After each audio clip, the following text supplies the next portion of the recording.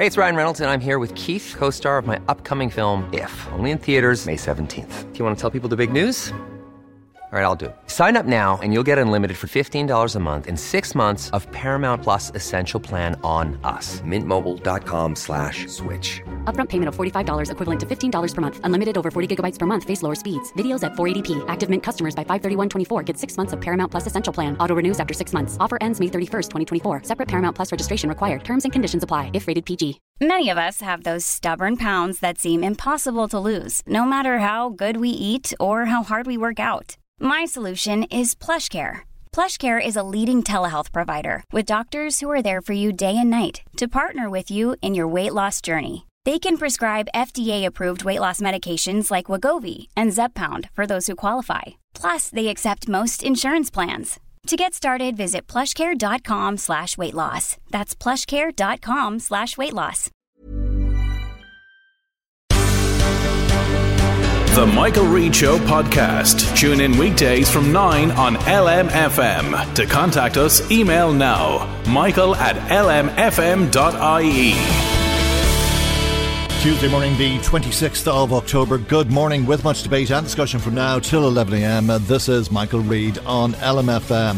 Aontú is the political phoenix that rose from the ashes of a dispute in Sinn Féin over abortion. Frontbench TD and lifelong member Peadar Tóibín lost the party whip, finding himself in the wilderness for breaking the party line and voting against abortion legislation. In 2019, Tóibín launched an all-Ireland political party, sharing many of Sinn Féin's values on one hand, but distinctly different to Sinn Féin as a pro-life party on the other hand. That all human life should be protected. It states that no mother or child should ever be left behind. This weekend, Aontú members met for the party's first Ordesh. These are our core values. I think these are fair, they're compassionate, they are common sense. And I believe that they're broadly shared probably by the majority of Irish people. And yet no other political entity in this country holds those values in the same way that Aontú does. And in my view, that makes Aontú the most important political movement in this country by far. Peadar Tóibín gave an upbeat assessment of the way the party has been growing. In a very short time since our foundation, we've gathered 50,000 votes across the north and the south. We've gone from 6 elected representatives from Derry to Wexford. We've attracted over 1,000 members, and we've selected over 47 local area reps who are working in their local communities. We're polling about 4% currently in some of the opinion polls, a level which is on par with some of the other political parties who have many years on us, and massive funding and also plenty of media exposure. And Aontú has been growing impressively to an average of 1% in opinion polls in its short lifetime, and this weekend at 2% in the Red Sea Sunday Business Post tracker poll. And since we have been founded, we have been punching well above our weight. The founder of Aontú, Meath West TD, Peadar Tóibín, joins us now, and a very good morning to you, and thank you indeed for joining us on the programme this morning. What is the state of play as far as you're concerned in terms of the trajectory of Aontú? It was a good weekend for you, and congratulations, going from 1% to 2%, a very good weekend in that latest poll for you. But how does that break down across the country? Is that a lot of support for Peadar Tóibín in Meath West, or will it result, do you think, in time into something that people can recognise as a broader church, more than just Peadar Tóibín, more than that dispute that took place back in 2018 over abortion and so on, that this will be a real political party? Or to put all of that another way, how would you see that 2% translate into Dáil seats? Well, first of all, I think the Ordesh was a very successful Ordesh in that we had just under 300 delegates from all across the country gather and discuss 112 really good motions at our Ordesh, which will be voted upon and become party policy. We were addressed by really good guests on a number of different issues. For example, Father Peter McVerry spoke to us about homelessness and housing. Danny O'Connell from the American AOH spoke to us about Irish unity. And Professor Patricia Casey also spoke to us about mental health and the health service. In relation to developing a political party, it's been my objective for the last number of years to build a grassroots organisation first and foremost. So I've spent an awful lot of time going around the country, holding town hall meetings and creating Cumann. And Cumann are the branches that we have in Aontú, and these are where members gather locally and discuss local issues and get focused on local campaigns. And right now, we have about 60 functioning Cumann around the state, about 1,000 members in those local Cumann. And it has been my objective that we have a real grassroots, membership-based organisation that is working locally to build support for the party, but also to fix a lot of issues that are happening in people's lives. And we've selected about 47 local area reps. So it's worth reminding, I'm not just the only elected rep in Aontú. We have 5 councillors from Wexford to Tyrone to Cavan, Meath and Derry. And we also have selected 47 local area reps. So these are people who are of good character, who are immersed in the local needs of people, and they're fixing things in the local communities. And I would get calls now from right around the country, and people would say, "Listen, Paddy, your councillor in Cork is doing great work." And I think to myself, we don't have a councillor in Cork. But our local area reps are taking on that role, and they're doing the work of councillors, and sometimes they're doing it in a better way than the elected reps. On that basis, we have grown. And I know you mentioned the Business Post poll over the weekend, but some of the polls, for example, the Ireland Daily Mail poll puts us up at around 4% as well. And to be honest, that's quite an amazing achievement for a political party that's not 3 years old, that doesn't get state funding, and is equal in some polls now to the likes of People Before Profit, the Labour Party, etc. And what does it mean? You'd have an understanding of how that breaks down. Undoubtedly, a lot of the support is for you. You always poll very well personally, but do you envisage getting more seats? If there was to be an election tomorrow, how many TDs would you hope to return? Yeah, so our strategy in this is, first of all, to build towards the next general election, the next Stormont election. The next Stormont election is only around the corner, so we're targeting at least 2 seats in Stormont in 8 months' time. East Derry, Foyle and Fermanagh South Tyrone will be our strongest areas there. We're also targeting at least 4 seats in the next Dáil. So we're putting a special effort into Cavan Monaghan, where Sarah O'Reilly was just about 2,000 votes off a seat, into Cork North West, where we got roughly half a seat in the last general election, into Mayo, where we got a very significant vote as well, and the likes of Wexford and Limerick, where we have very strong organisations.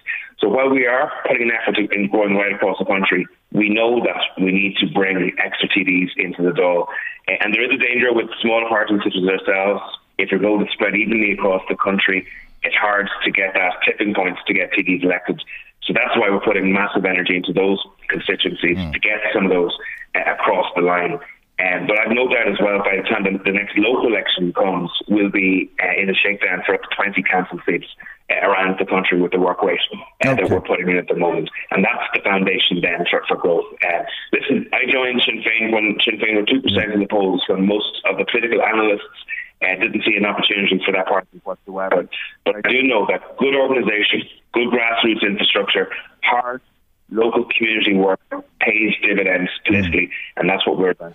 I'll be talking to the American political commentator Larry Donnelly a little bit later on in the programme, who I think will be telling us that the party whip system in this country needs to be looked at, and that members of political parties should on occasion be allowed to vote in line with their conscience, and that a vote of conscience should be plausible rather than a situation which is the one that I think all of the political parties live by in this country, whereby if you go against the party line, you're out of the party, regardless of everything else. And that was the genesis of Aontú. We remember that your party was formed without anybody wanting you to leave Sinn Féin. It seemed as though Sinn Féin tried to do everything to accommodate you, and you tried to do everything to stay in Sinn Féin. But because of the party whip, because of the party's position on abortion, you had to part ways. What would the Aontú position be on a party whip system? Well, it's important to say that Aontú is not Sinn Féin minus their pro-abortion policy. Aontú has a lot of different policies to Sinn Féin. We're not as hard left on economic issues as Sinn Féin at all. Would be far more pro-local enterprise than that political party. We've also taken a different route with regards to COVID, for example. So while Sinn Féin flipped and flopped back and forth over the last 18 months in relation to whether or not, restrictions and COVID passes shouldn't be put into place. We were very clear that restrictions were necessary at some occasions, but that the government was taking a path that was an outlier in European terms in relation to this. We were the first political party that called for an investigation into what happened in the nursing homes. And indeed, just at the Ordesh gone by, we called for booster shots to be provided to all nursing homes. Just talk to me about the whip for a minute, because I do want to ask you about COVID. Just talk to me about the party whip system. Yeah, I think the government... Ireland has a history of it's a British import, to be honest, of a very, very strict whip system in this country, which means that PDs are told to vote a certain way, and if they don't vote a certain way, they're out. Typically, in most Western democracies, people will be given some latitude, what's called issues of conscience. So, for example, abortion will be considered an issue of conscience, so would euthanasia, etc. But in Ireland, that's not the case. In Ireland, there is a view that if you don't vote in those ways, you're toast politically. And indeed, I was benched in my previous political party for probably the last 2 years of my existence in it, etc. And, in a functioning democracy, it is actually healthy that we don't have lots of yes men and yes women in political parties. Okay. We actually have people who will challenge the leadership and the common understanding of what's happening at the time. So you would take the same sort of approach that Fianna Fáil took in relation to abortion, that you would allow a vote of conscience on certain moral issues? For most moral issues, we would allow a vote of conscience on most moral issues. All right, talk to me about COVID, because you were very critical of the government's response to the virus and the pandemic and so on. We've had a long weekend of people out in bars and nightclubs having great fun by all accounts, but a lot of concern about that as well. The response appears to be that from next weekend, that's if this is published in time, people will need tickets to gain access to certain venues. What do you make of that? Yeah, so first of all, last week the government made a massive decision in the Dáil, and there was going to be no debate on it whatsoever. And only for Aon-Poo, again, we forced a debate last week in the Dáil on the government's decisions. One of the most important things that's happening at the moment is that the people who are living in nursing homes are heading towards an immunity cliff. That means that the vaccines that they've had are starting to wane somewhat, and we need to get a booster shot made available to people in nursing homes, at all ages in nursing homes, because sometimes we have residents who are under 65 years old, and also the staff working at nursing homes. Now, I've been talking to people in nursing homes, and they're crying out for this at the moment. That's the second most important issue. The third most important issue is that this government have refused to introduce antigen testing wholesale. So, we have this crazy situation where people are, vaccinated but may have an illness. They can go into a hospitality sector, spread that illness to other vaccinated people, and those vaccinated people can get very sick. And while in other European countries they have antigen tests, which basically works out whether the person has an illness or not, and means you can circulate if you have no illness, and you're asked to hold back circulation in society if you have the illness itself. So again, Aon-Poo has been pushing very hard to see can we achieve that antigen test. My worry in this, and it's quite stark now at the moment, that the government don't introduce antigen testing, we'll find the government will start moving back towards restrictions in the very near future. I actually think that's where the government's thinking is. Do you like the idea of tickets, though, for nightclubs and gigs? Well, I don't actually. I want to see nightclubs and gigs work normally and fairly, because first of all, those sectors have been absolutely stuffed over the last 2 years. I heard they were stuffed over the weekend with people. Yeah, but the problem is, if you have to have tickets, but this weekend was different, because this weekend actually, believe it or not, Michael, there was no law with regards nightclubs and gigs this weekend. The law had lapsed with the previous restrictions, but the government haven't got the new law in place yet. So we have this really strange situation that there was actually no law governing the management of nightclubs and pubs this weekend at all. Okay. So next week it's going to change, obviously, with tickets. But the point is, most people who go to nightclubs do so in the spur of the moment. They do so in the crack that they were having previously with their friends in the pub. The idea that you're going to have to book maybe 24 hours or more in advance for a ticket, is going to completely puncture that spontaneity which is part of, the nightclub experience. And what we're saying is that the government have tied themselves up massive knots and all this really silly stuff, but they won't follow the European norms, the successful European behaviour of antigen testing. Okay, strong criticism there. Briefly to conclude, in less than a minute, if you would, please, talk to me about the protest that will take place over the weekend. You mentioned in your leader speech the concern that you have for the future of the emergency department in Navan, and you're hoping to get a lot of people on the streets. Yeah, so the emergency departments in Navan and the ICU are going to be closed if the HSE and the government have their way. This is a life and death issue for the people of Meath, and there are thousands of lives, in my belief, in the future that are dependent upon this unit. And I would really urge the people of Meath to come out in their thousands this Saturday at 1 o'clock. We're gathering at the Enterprise Centre in the Trim Road. I'm absolutely delighted with the level of mobilisation that's happened already. GA clubs, soccer clubs, boxing clubs, all the sporting organisations, business organisations, schools, the churches, they're all asking their members and supporters to come out on the day. And if we can get 10,000 people onto the streets, I believe we will have an A&E and an ICU into the future. Okay, maybe we can talk to you again before the weekend about that, but we have to leave it there for the moment, and thank you indeed for joining us this morning. Peadar Tóibín, the founder and leader of Ain2. Michael Reid on LMFM. Social Justice Ireland has published a report into health inequalities across EU member states. It's the 13th time that Social Justice has looked at life across the different European countries, and this time round it's reporting that unmet medical needs have jumped from 1 in 50 in 2019 to closer to 1 in 5 in 2020. Let's talk to Sean Healy, Director of Social Justice. Very good morning, Sean. Good morning, always, to you. That's an incredible increase. What's behind it all? Well, I think there was and has been a weakness in a lot of the healthcare systems across the European Union, particularly a growing tendency for people at the lower end of income to be left behind when decisions are being made and when resources are being allocated. And I think what we've seen is that pre-existing health inequalities within the EU have been exposed during the COVID time, and then not alone were they exposed, but they were actually deepened because there was a lot of pressure on the health system through the COVID period. But the reality then is that vulnerable social groups like poor people and people at risk and people who are vulnerable in one way or another, they disproportionately suffer as a result of that, and that what we've seen is rising health inequalities. Now, this has to be situated within the context that at a global level, Europe has one of the best systems for providing, or the best track record for providing healthcare. But within Europe, there's quite a lot of difference.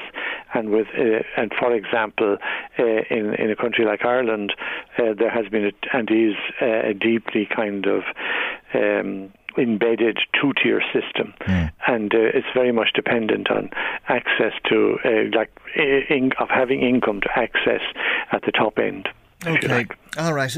And what about those countries that provide universal healthcare? Some of the Scandinavian countries would provide healthcare, would they not, on an equal basis, regardless of your income, regardless of whether you have private health insurance or not? Well, there's some very interesting things in that, because when you look at those countries, what you find is that not alone are they the ones who are providing universal access, but they're also they are also among the countries with the highest total tax take as a percentage of GDP, and not alone that, but they are also among the most competitive in the global economy. So that I think that's quite remarkable in a way. Like 10 countries had total taxation ratios greater than the EU average. Now, the EU average is 40.2% of GDP. Now, Ireland I know that there's one sort of circumstance that needs to be noted here. That is that Ireland's GDP figures are inflated because of the way we count money passing through from that isn't being taxed and so on. But at the same time, even accounting for that, Ireland's total, compared to the European average of 40.2% of GDP, ours is 22.7%. That's we take 22.7% of GDP as total tax take, compared to 40.2% in other countries. And in those countries, the highest is France. It takes 47.4%. Almost half of all its GDP goes in tax in one form or another. Denmark, Belgium, Sweden, Austria, Finland. You see a lot of the Nordic countries there, and they are countries that provide very good health systems. Is it a question of how it's paid for? Because, I mean, you get treatment in a lot of those countries and you don't pay for it, but of course there's nothing for nothing, and the procedures are being paid for by the state through the taxes they collect. Is that the difference, that they're collecting tax and paying for healthcare for everybody, rather than saying, well, you can wait on that if you have the time to wait, or you can pay for it yourself privately, or if you can provide private or afford private health insurance, as is the case here? I think that's a pretty accurate description of it, Michael.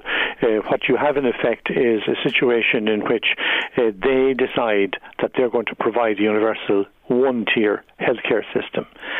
Everybody has access, and they have access when they need it and at the level that they need it. Now, that costs money, as you say, but they have decided that as a society they're going to pay for it as a society rather than individually, and therefore they collect the tax to do that.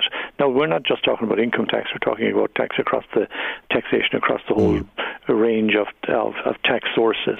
But what happens then is that you don't get, when you have a universal system like that, you don't have a situation where the poor and the vulnerable and those on low incomes are left behind. In Ireland, we take a rather ridiculous approach to it, in which we say basically that we will provide a basic service, and after that people can pay for it.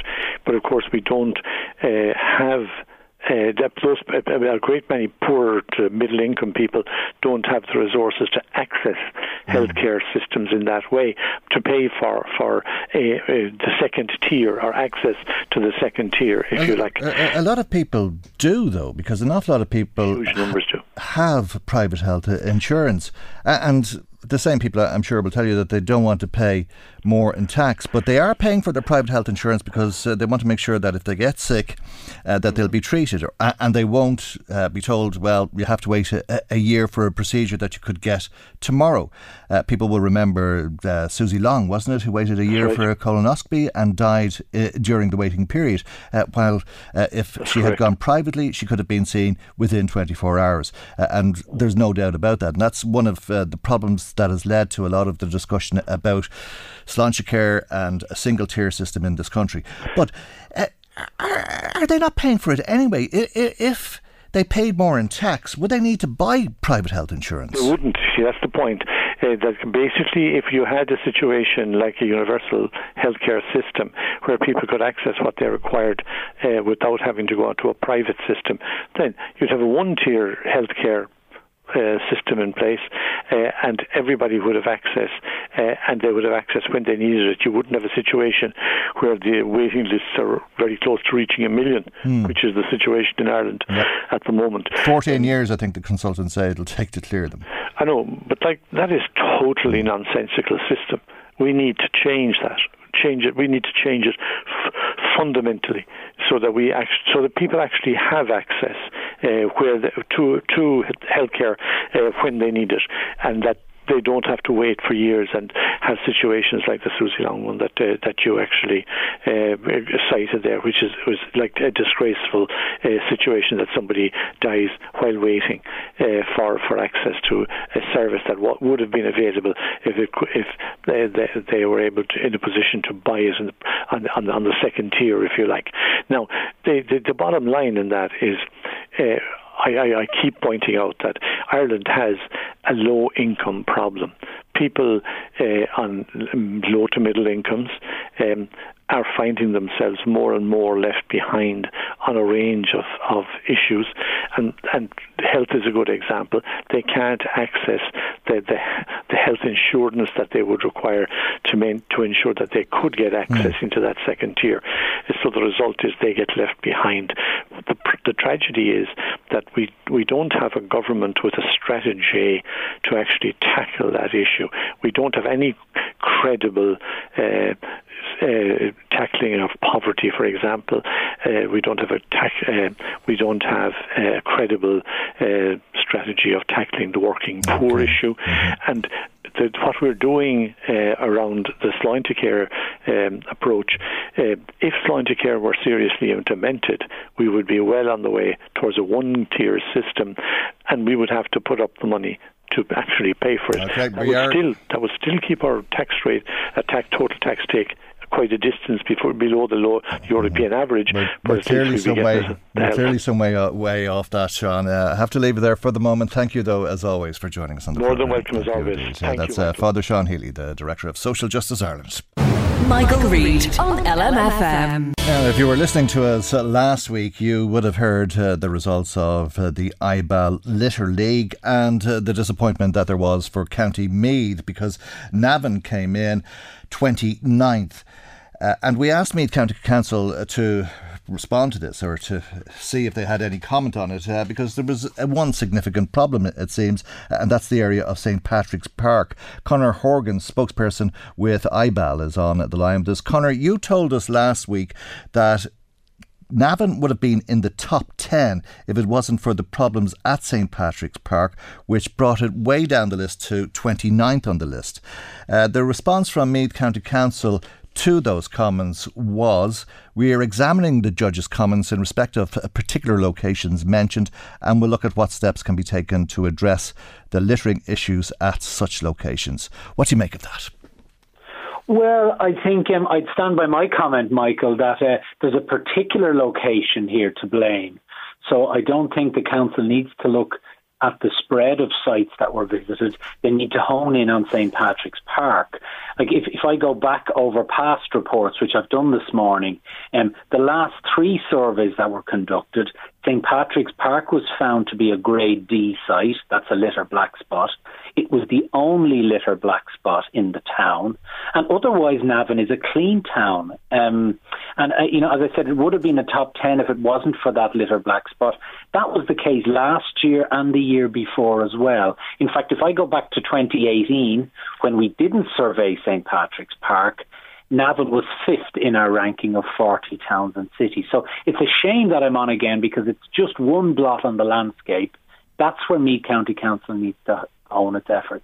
And what do you make of the response that they'll examine the problems? I take it in St. Patrick's Park, because the question we put to them was pretty specific. Well, we'd like to see actions, obviously, because this isn't a new development, and we've highlighted this for the past 2 years. And the only reason we're highlighting it, Michael, isn't to bash St. Patrick's Park or the residents or the council. It's just to bring about improvement. That's the only reason we're on air.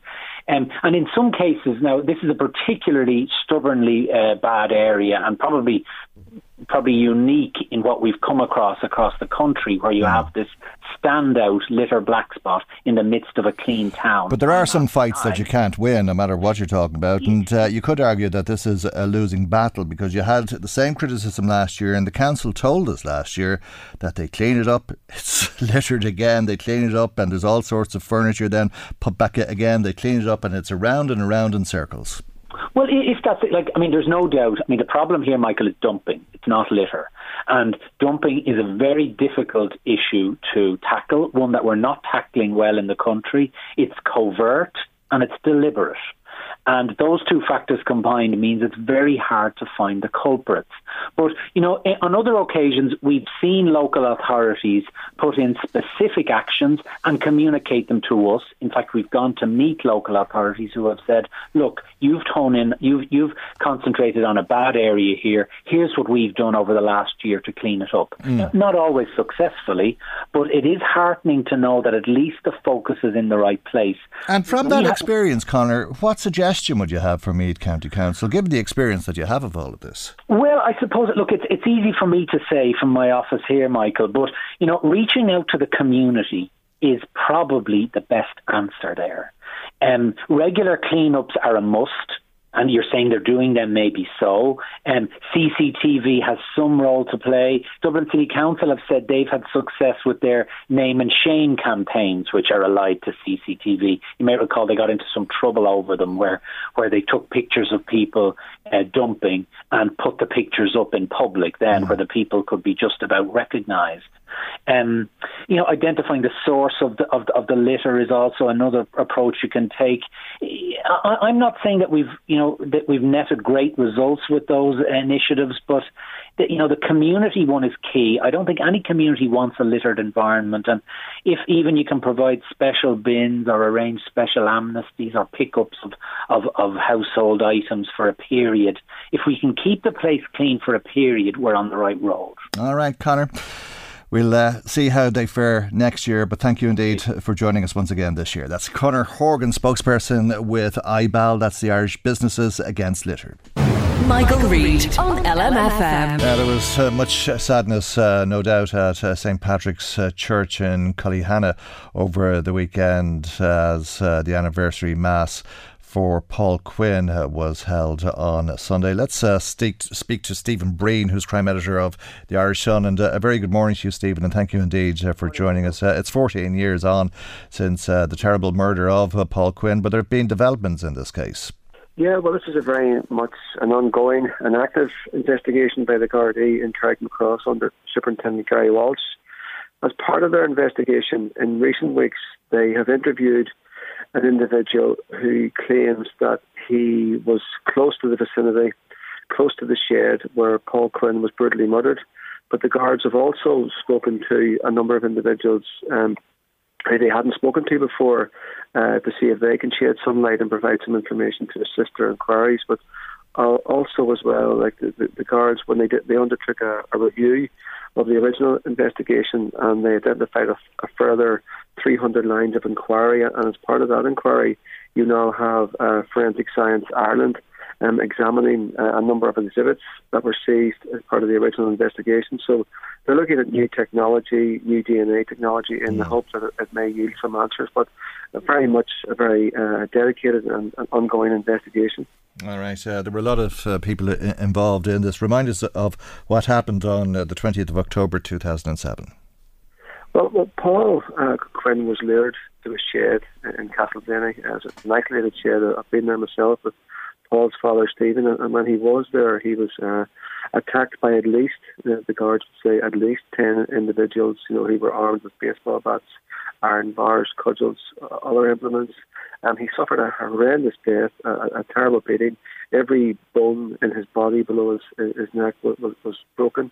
In the incident, he later lost his fight for life. It was a particularly brutal incident, which shocked many in the South Armagh earlier. But since then, for 14 years, his parents, Breach and Stephen, have been fighting a campaign for justice. They've raised awareness of the case with governments in both jurisdictions here in Ireland, and they really are just desperate for answers. They still talk about the nightmare that they've endured for the last 14 years. They talk about how they would see people who they believe were involved in Paul's killing every day in the South Armagh area. But despite the appeals over the years, despite their campaign for justice, and despite numerous people being arrested, no one has ever been charged with the brutal murder. But that's the point, isn't it? I mean, they're looking for justice. I think they know, Breach and Stephen believe they know who was responsible for their son's death. And there were so many people involved in a relatively rural part of the country that it's well known locally who was involved in it. But I take it that people are afraid to come forward with information. Yeah, it relates to that. There's no question that since Paul's murder, there has been a wall of silence, and over the 14 years, the Gardaí have been chipping away and trying to break that wall of silence and encourage people to come forward. But when I spoke to Breach and Stephen Quinn on numerous occasions, they do talk about how do the people who were involved in this incident, sleep at night? Do they hear their son's screams in what was really a barbaric incident? And they're also concerned that if there were 10 people involved in this incident, involved in the attack, there were also others who were involved in acting as spotters and providing a getaway, a cover-up, and logistics. So there are so many people who would have knowledge of this, but yet no one has been brave enough to come forward in terms of telling the Gardaí what they know. But when I spoke to them, and given what happened, did have hope. I'm sorry, Steve. Given what happened, you can understand why people would be afraid. I mean, Paul really met a brutal death, didn't he? He was beaten to a pulp. Every bone in his body was broken, and his ears were cut off. Yeah, people are obviously terrified. But what we've seen in other cases, when you look at the Adrian Donahue case, you had an element of organised crime and intimidation relating to Aaron Brady, the man convicted of Adrian Donahue's case. So in that case, it did give the Quinn family hope because people did come forward and people did cooperate with investigators. So the Quinn family are adamant, and the guards would say the same as well. If people do come forward, they can provide information on an anonymous basis. It would be treated in a very sensitive and dignified manner. So, and help will be provided to anyone who can just, give the Gardaí that little bit of information that can help, solve this mystery of 14 years, because it's a very long time for a grieving family to go through, knowing that there are people in the community who committed this appalling incident, and yet they're still walking free. And people have to live with their involvement in this terrible murder or what they witnessed, and as you say, some people are finding it difficult to live with that and suffering from depression as a result. Yes, when I spoke to Paul's family, that's what they indicated, that they have a lot of support in the South Armagh community. They've had a lot of support from people across Ireland and across the world, and we have heard in recent times there are a number of individuals who were believed to be involved in the incident which led to Paul's murder, who were struggling with depression, who were turning to alcohol, and obviously maybe their conscience was getting the better of them. And as the years pass, you see it, relationships change among these individuals. What happened, 14 years ago in terms of their relationship status mightn't be the same now. So the Quinn family say that they often, meet these individuals on the street and they would just put their heads down and walk along. But they're just hoping that, finally, after all this time, you can have someone to come forward. But also, the DNA analysis of the exhibits may also need some answers as well. So it's very much an active and ongoing investigation. Okay. You've followed this, obviously, for a long time. It's 14 years on since Paul Quinn was murdered. Why do you believe he was murdered? Had it anything to do with laundering diesel? Yeah, well, the family would say that the reason Paul was murdered was because, it's been widely reported on as well, is that simply because he was involved in an altercation with the son of a leading IRA figure. There was also a suggestion, from Republicans at the time that Paul was involved in criminality. Paul's family had denied it, and they want, senior Sinn Féin representatives to tell the family and to, make a public statement that Paul wasn't involved in criminality. And the simple reason that he was killed was because of this incident involving a senior IRA figure's son. Paul got the better of him, and as you know, at that time, in 2007, South Armagh, you had a lot of strong support for the provisional IRA in that area, and they ruled through fear in many communities there. So what you did have then is individuals who are using the Republican name or connected to Republicans. They, of course, denied any involvement in it. They blamed it on a criminal element in South Armagh. So that's where this culture of secrecy comes into play, where people are afraid to come forward because of maybe some previous paramilitary connection. But Paul's family are adamant that the only reason that he was targeted in this brutal way is because he got the better of an IRA man's son in a fight outside a local chippy. Okay. And do you think that the guards are close to getting the evidence that they need to secure a prosecution? I don't think the guards have stopped, even when you have the new superintendent in Carrick Cross, Gary Walsh, even his predecessors as well, have worked tirelessly in this case. You've had the Quinn family saying that they're never going to give up hope. You have the Garda Commissioner, Drew Harris, as well, giving a commitment to the family. He met with them in August. He also visited the site where Paul was killed. So I think with the advances in technology, with the fact that new people have come forward, there's every hope and every realisation that hopefully, someone will be held to account for this. Okay, Stephen, we'll leave there for the moment. Thank you indeed for joining us. following on from the anniversary Mass over the weekend and the 14th anniversary of the murder of Paul Quinn. That's Stephen Breen, who's crime editor of the Irish Sun. Now, a couple of emails that have come to us. One from Laura, and thank you indeed, Laura, for getting in touch. It follows our latest discussion, I think it was with Fergus O'Dowd, TD, about Bryanstown Wood. If you've been listening to the programme in recent times, you'll know that people are waiting and waiting and waiting for the keys to their homes that they paid deposits for earlier in the year, should have moved into in September. It seems as though they won't be able to move in till February at the earliest because of a problem with connecting those homes to electricity. The ESB says that it's because of site safety issues and they're ready to connect the houses whenever those issues are cleared up. The developer says that the problem lies with ESB. People waiting on their new houses are caught in the middle. And Laura says she purchased a house in February. She paid her deposit in full. The builder has also taken money that she secured under the Help to Buy scheme, and the mortgage has expired on her. It's incredible. This is the situation that people have. She said they had to apply for an extension, which they did get, thankfully. She also says that she hasn't heard any updates from the developer on a timeline. I've emailed numerous times and I got nothing back from anyone. And Laura goes on to say that the situation is extremely stressful on a young couple buying their first home as first.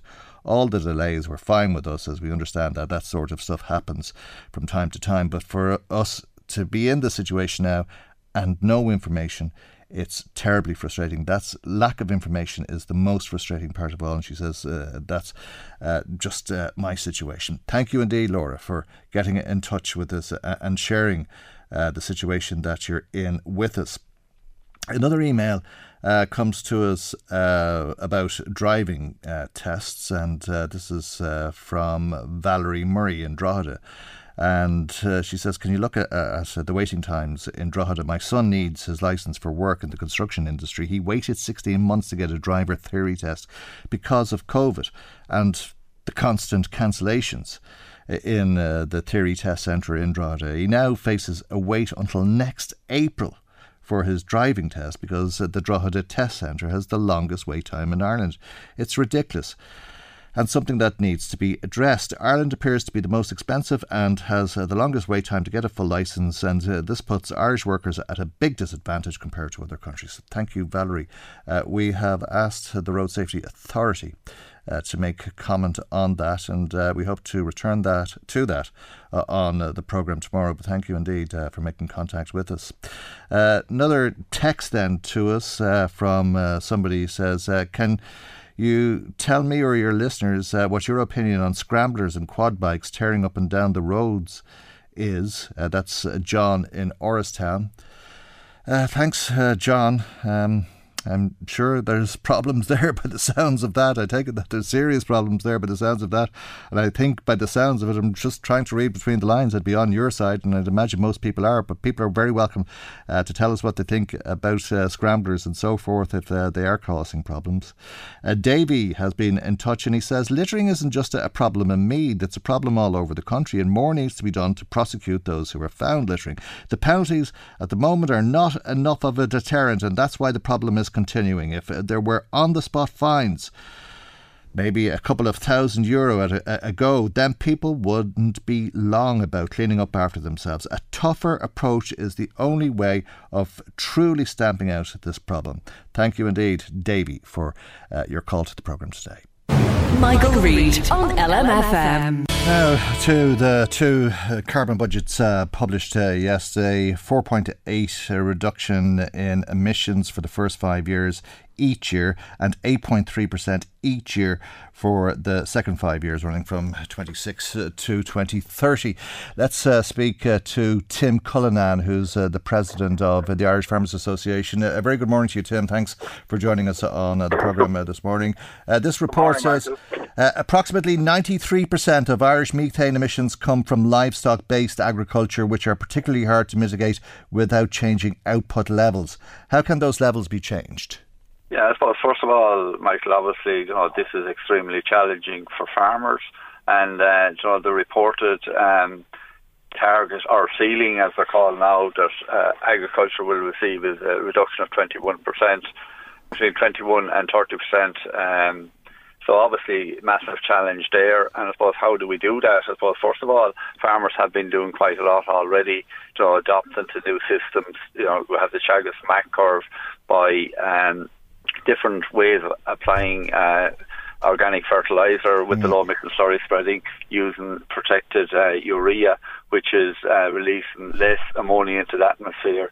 And obviously we're working closely with Teagasc on the science that is evolving as we speak, by using vaccines and in-feed products that we can feed to animals that will reduce the amount of methane coming from the bovines, and obviously the biogenic methane as well, which was agreed in the programme for government, that this methane needs to be treated differently, and how it's accounted for, because obviously it's a short life cycle gas, that stays in the atmosphere for approximately a 10-year period, and where you are not increasing the number of animals, that obviously the amount of methane will not increase either. So it's working on all of those measures is how we're going to achieve the target of 21%. And then what? Because 93% of methane is coming from livestock, and this report does recognise that animal diet, additives and genetics are currently being investigated, but it does say that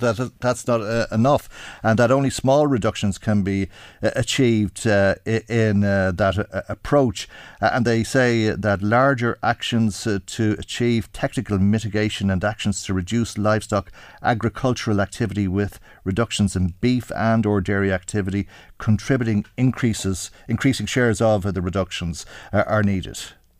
Yeah, look, I don't believe that is the case. As I say, what we're working on here is, you're right, the current where science is currently, but obviously where science is going, and obviously there's a lot of advances coming there. I think that's important.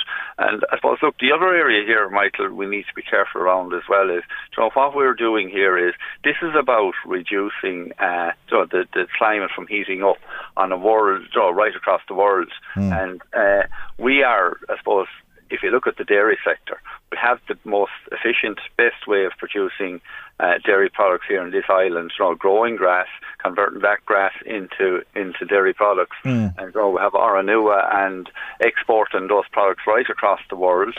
And we're the fourth or fifth best at producing beef. And we have to be careful here, where I'm going here is with carbon leakage. If we don't produce the food here, well, obviously we'll be producing a country that's way less carbon efficient. And, at the end of the day, we will do nothing for the climate. And, we have to acknowledge as well that the world population is growing and continues to grow. And we need to be very, very careful with all of this to ensure that we can feed all of the people right around the world, not just here in Ireland, obviously, but we are a country that has been always part of that, and I think we need to be. And I suppose the other area there is, we can, and Minister Ryan always referred to us as being part of the solution. And we're hearing again this morning, Michael, that we may have a shortage of gas to supply this country before the year is out, and we may have a shortage in generating electricity, and we're talking about we might have enough power to power up our homes during the peak winter period. And we've been, for years, negotiating with governments, explaining around the whole area of renewable energy, and in particular now biomethane. We can produce transport fuel from the slurries that are produced from our animals. And I think we need to look at all of those areas as well, because if we're not importing fuel into the country, there's a saving there as well, and we will be able to mitigate one against the other. The problem is that this requires immediate action, and what's being done at the moment is insufficient, according to this report, to leave agriculture within the core targets set out in these budgets. Yeah, well, my point is, I believe we can achieve the 21%. We have sat down with Teagasc and discussed all of this as late as last week with them.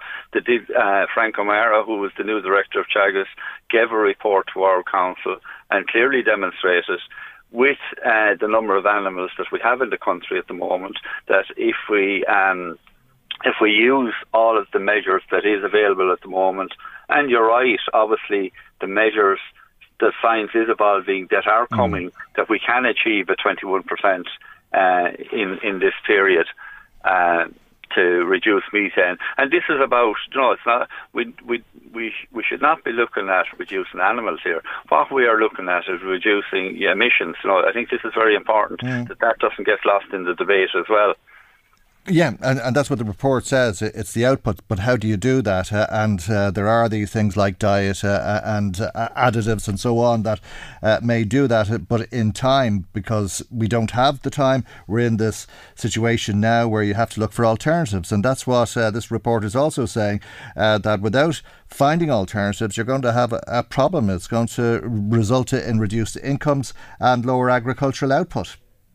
Yeah, and look at that, and already, you talk about farmers' incomes, and we're having a serious debate around cap reform at the moment, and the measures that are there, and that in itself is going to impact on farmers' incomes. And look, I have to say to the farmers, go back to where I started here, farmers have been doing a lot on this already, are adopting the measures that are being put forward by Teagasc, our state research centre. We believe that by complying with those measures and with the way the science is evolving, I suppose if you look at it, if you just look at what has happened with the pandemic, and last year the world was able to develop a vaccine within months, because when you had collaboration by all the scientists right across the world, I believe now we wouldn't have had it prior to now, but I think there is serious collaboration now between all the scientists in different countries coming together, and we will find a solution to this.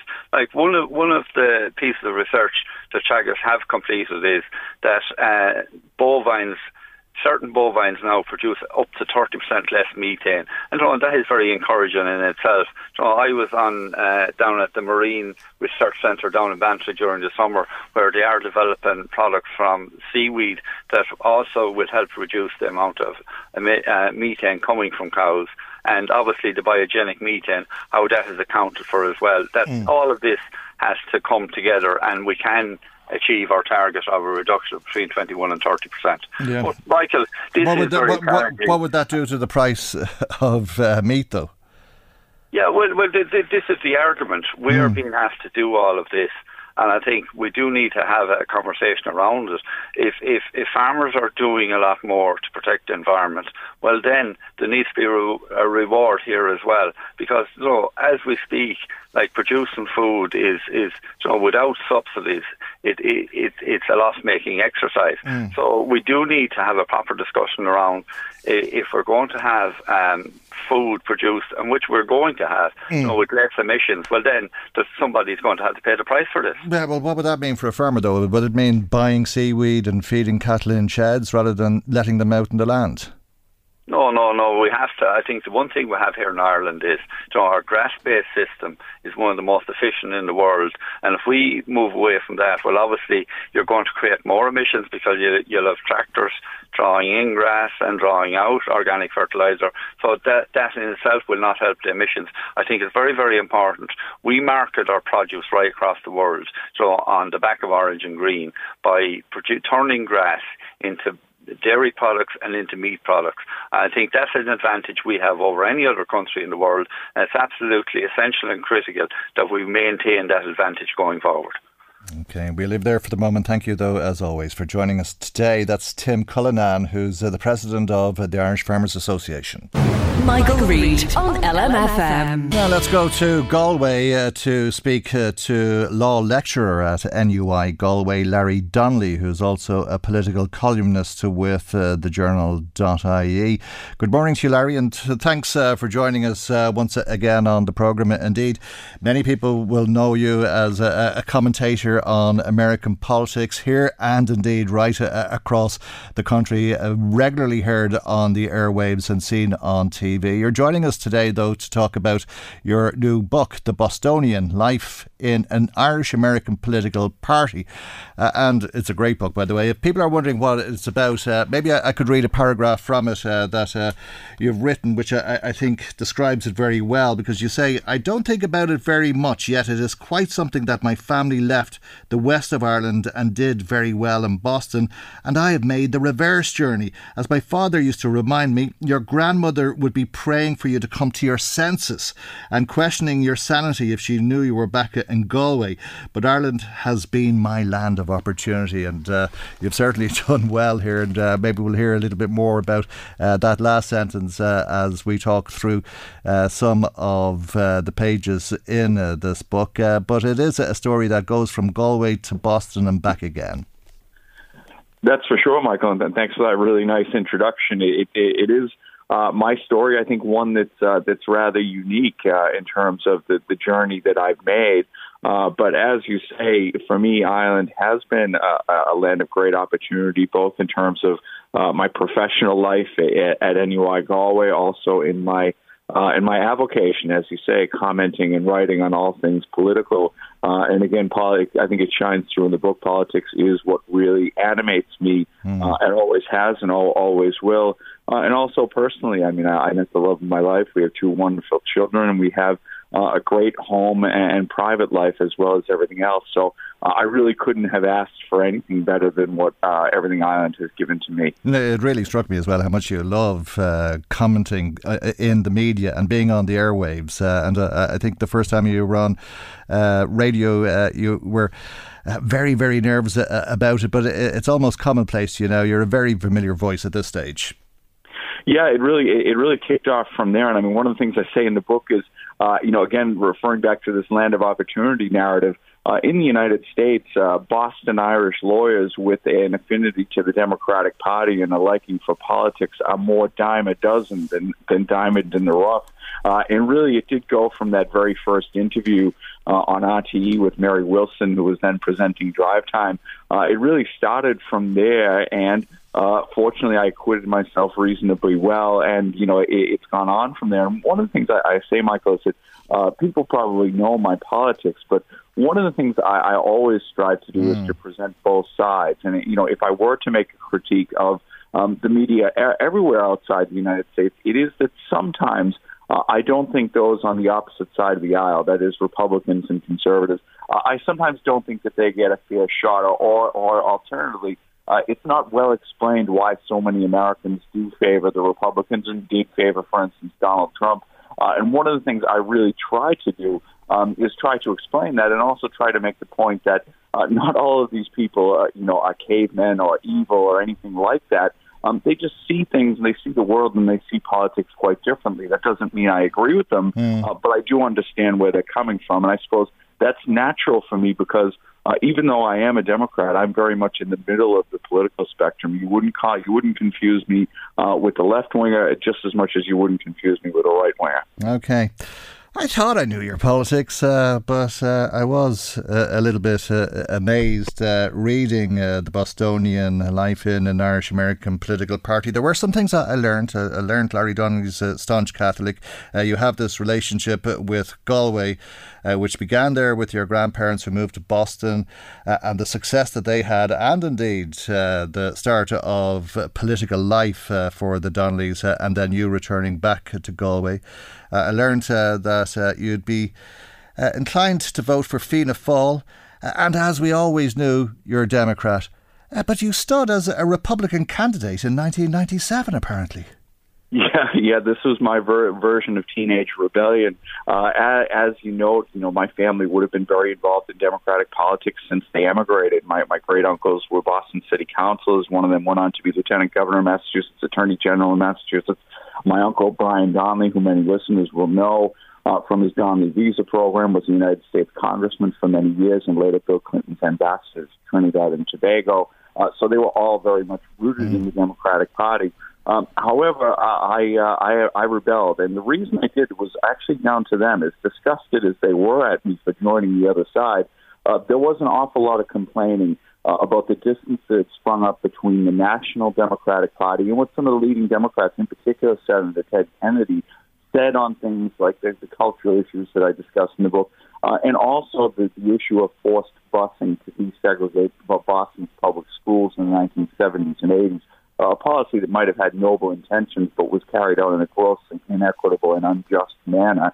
And that really got a lot of Democrats angry with the party. And the likes of my father never stopped complaining about the Democrats and how they'd moved so far to the left, and he didn't recognize the party anymore. And I said, well, you're right. I don't recognize it either, so I'm going to go to the other side. They were appalled that I had done so because they were committed to staying within and fighting those battles, and they continued to do so. Yeah. And I gravitated back towards the Democratic Party after that misguided youth, and I think it was down to me getting some life experience and realizing that not everyone had life as easy as I had, and that the Democratic Party at the end of the day, and I say it over and over again, it might be trite, but it's true, and it is that one party stands for people who work with their hands for a living and live paycheck to paycheck. And that always has been, in my view, always will be the Democratic Party, despite my frustration with it sometimes and their frustration. Okay. Well, that's your party, and people will say that about where their political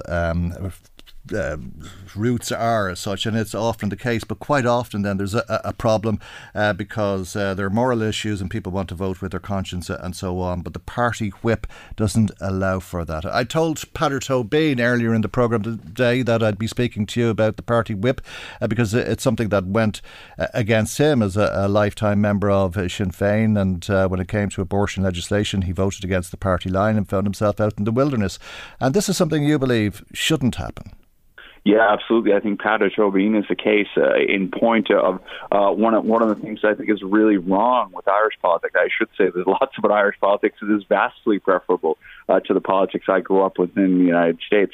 But I do think the operation of the whip system is crazy. I mean, does anybody really think that Sinn Féin as a party is better off without somebody like Peadar Tóibín, who's an extremely capable, articulate, committed politician? Whether you agree with his politics or not, I don't think you could take that away from him. I think Sinn Féin is all the poorer for losing Peadar Tóibín, especially when you consider on the abortion issue. They're rather two sides of the same coin when you consider what they've done in the north as compared with down here. But just the way I sum it up with the whip system is this, and political scientists, some of whom are my friends, will tell me there's all sorts of practical difficulties that would happen. The country would be ungovernable, et cetera, et cetera. But let me just put it to you bluntly. What other organization in the year 2021 demands fidelity, demands that thinking people agree on each and every single issue, on each and every single vote, and if you dare step out of line once, you're gone? To me, that's objectively crazy. Okay, I think in your book you say that you've voted for different political parties at different times for different reasons, but you'd have been predisposed to voting for Fianna Fáil.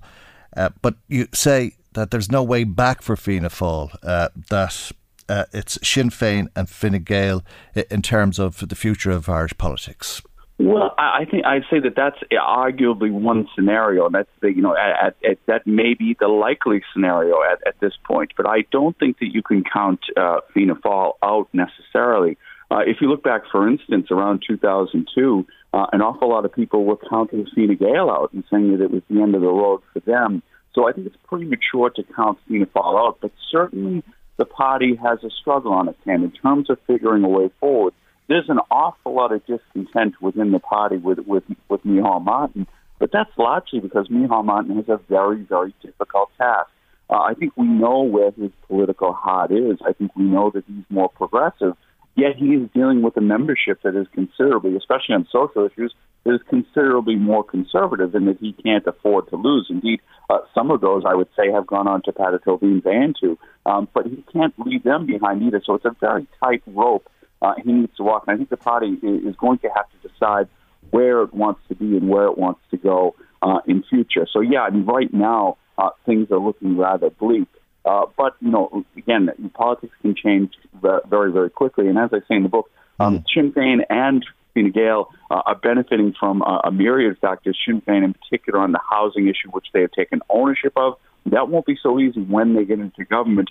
And I think Fine Gael has benefited greatly because it has a wealth of talent. It has a wealth of really good, capable media performers who the public identify with and who have captured the prevalent zeitgeist at the moment. So the future is complex. It's not easy to say, but certainly at the moment, Fine Gael and Sinn Féin, for their own reasons, like this idea of it's a one-on-one match between the two of them. Okay, well, things change sometimes quicker than they do at other times, and certainly over the last couple of decades there's been an awful lot of change, sudden change really, in this country socially, and we've seen the introduction of abortion, same-sex marriage, and the idea of a citizens' assembly. You've been pretty involved in politics, I think, in terms of the vote on the Shannon in particular, but you'd like to see a citizens' assembly on the idea of reuniting Ireland, or how to go about doing that.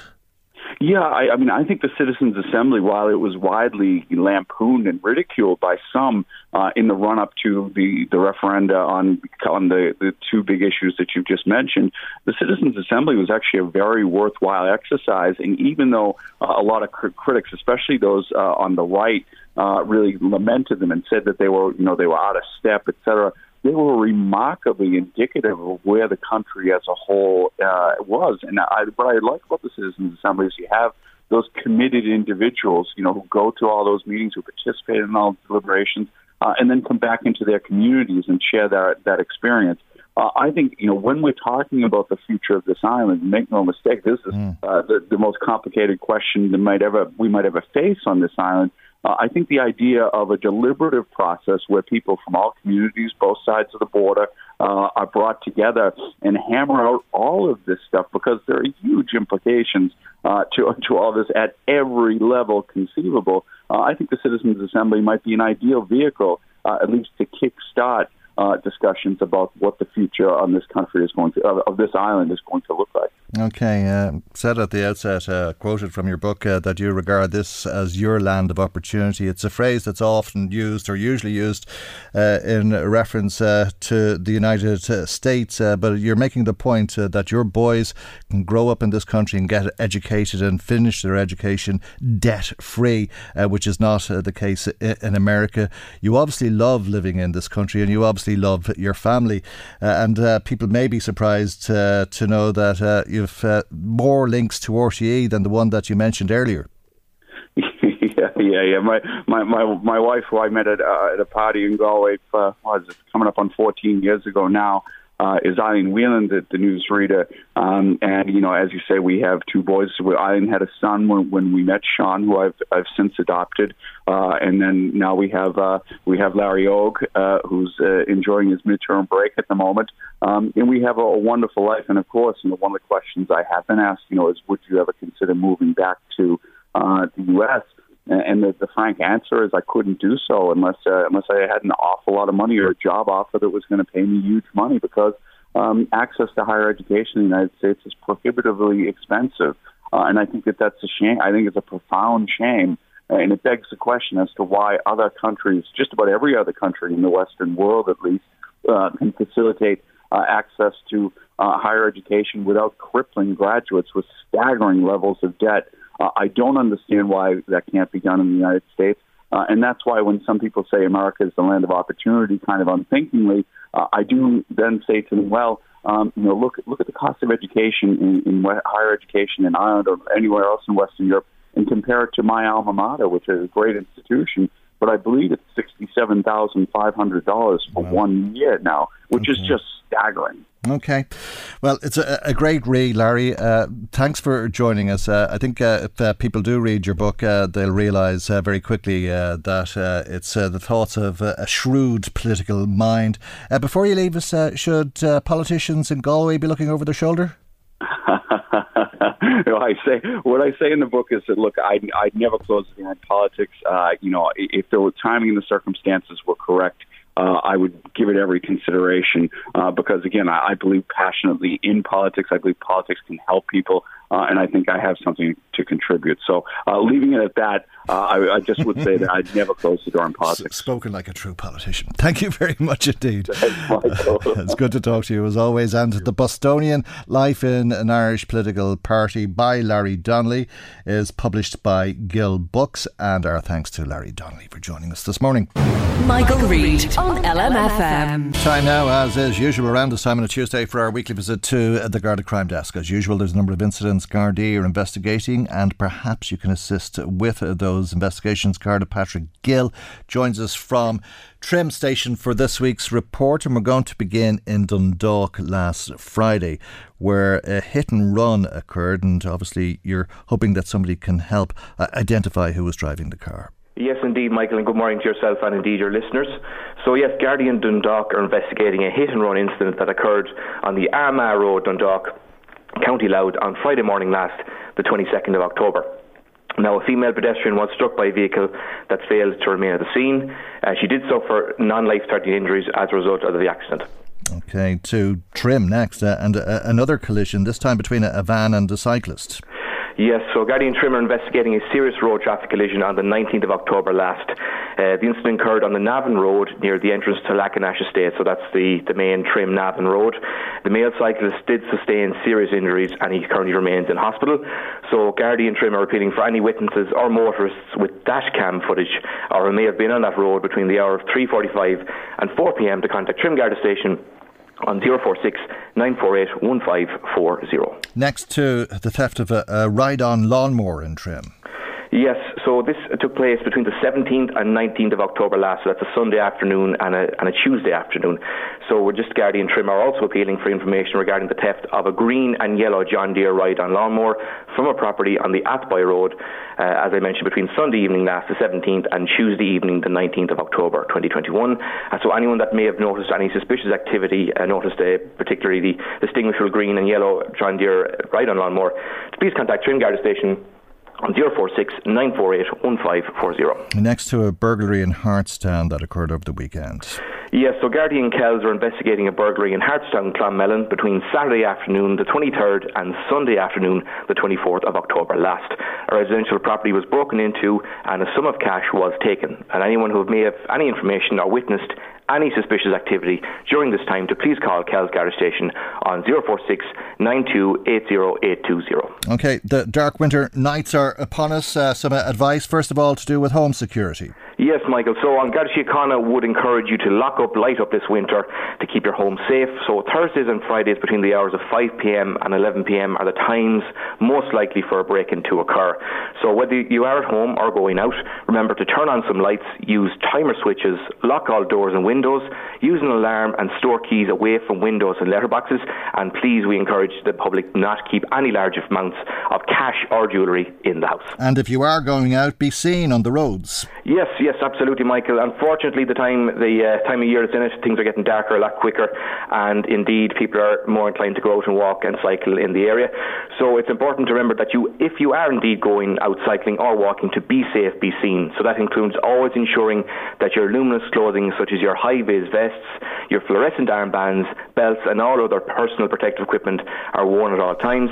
And if you are walking or cycling, please try and plan your route in well-lit areas. OK, and everybody hopefully will be safe this Halloween weekend. Yes, with the help of God, Michael. So unfortunately this is the time of year for fireworks to rear its ugly head again, and we've had plenty of calls in the Trim district in relation to fireworks and noise disturbances. So it's very important to note that fireworks can cause damage to property, injuries and distress to the elderly or vulnerable, as well as being very distressing for pets and other animals. So it's important to note that igniting an illegal firework, throwing an ignited firework at a person or property, and possessing illegal fireworks with intent to sell or supply are all criminal offences. So we advise don't risk your own safety or the safety of others, and don't risk getting a criminal record. And Garda Síochána is urging the public to enjoy Halloween safely and not to engage in this illegal activity whatsoever. Absolutely. For everybody's sake, we've already seen tragedy, really, with life-changing injuries in Eyre Square in Galway from a firework for a young woman this year. But thank you indeed, Garda Patrick Gill of Trim Garda Station. We'll return to the Garda Crime Desk in around the same time on next Tuesday's programme. That's our programme for today, and God willing we'll see you for our next programme tomorrow morning at 9 a.m. right here on LMFM. Good morning, bye-bye. The Michael Reid Show podcast. Tune in weekdays from 9 on LMFM. To contact us, email now, michael@lmfm.ie.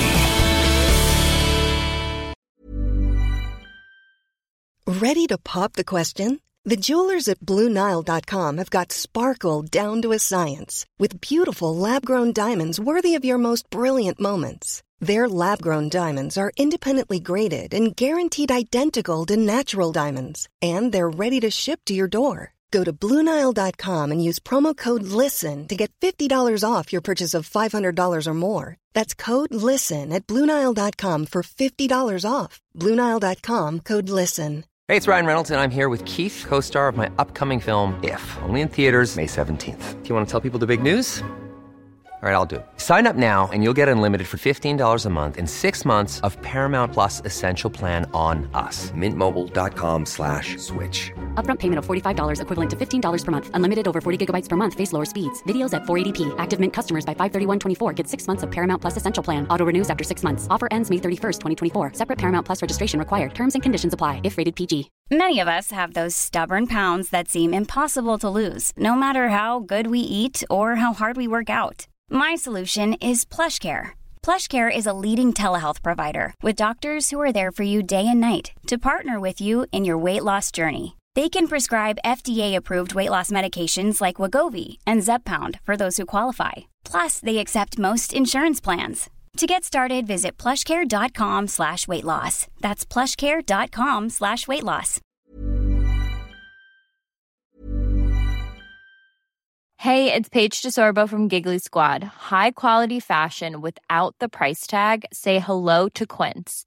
I'm snagging high-end essentials like cozy cashmere sweaters, sleek leather jackets, fine jewelry, and so much more. With Quince being 50 to 80% less than similar brands. And they partner with factories that prioritize safe, ethical, and responsible manufacturing. I love that. Luxury quality within reach. Go to quince.com/style to get free shipping and 365-day returns on your next order. Quince.com/style. The secret to visibly firmer, summer-ready skin is here. Osea's #1 best-selling Undaria Algae Body Oil. Clinically proven to instantly improve skin elasticity and transform dull, dry skin to silky, soft, and unbelievably glowing. Rich yet never greasy, Undaria Algae Body Oil is formulated with sustainably sourced seaweed to help replenish the skin's moisture barrier and 7 nourishing active botanical oils for results you can see and feel all over. The best part? Its signature scent. A blend of freshly squeezed grapefruit, cypress, and mango mandarin transports you to sun-kissed summer days. This all-natural scent is unforgettable. Everything Osea makes is clean, vegan, cruelty-free, and climate-neutral certified, so you never have to choose between your values and your best skin. Get healthy, glowing skin for summer with clean, vegan skincare from Osea. Get 10% off your first order site-wide with code GLOW at OseaMalibu.com. That's OSEA Malibu.com, code GLOW.